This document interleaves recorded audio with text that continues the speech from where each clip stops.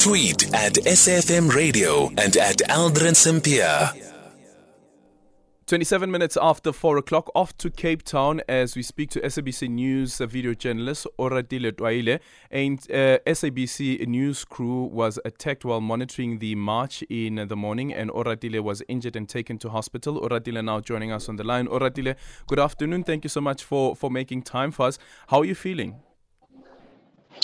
Good afternoon to you, sir, and your listeners. I think I'm feeling quite much better. Because the best part of this morning, I've been trying to process what happened in the early hours of today.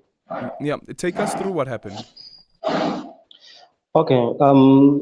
We were out on the field. We had left the office around 11 p.m. To go out and monitor what is happening or what could be happening on the streets, instead of sitting in the office. So when we were coming back from the areas of Somerset West and Kraaifontein, we had stopped in one of the police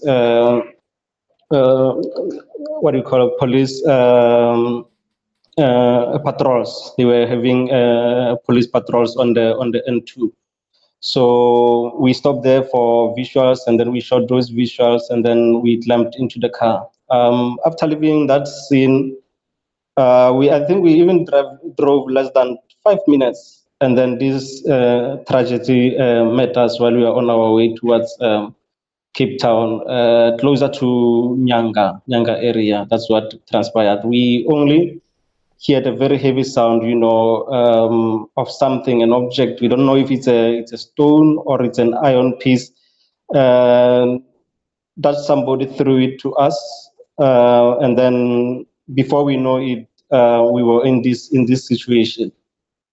And these are the people who, it wasn't a lot of people, by the way, on the road. It were only two guys, the one who threw this thing and the one who appeared later on. I think it was less than 2 minutes away from where the first tragedy happened. So we would want to believe that these are two people who were on their own mission, along the N2.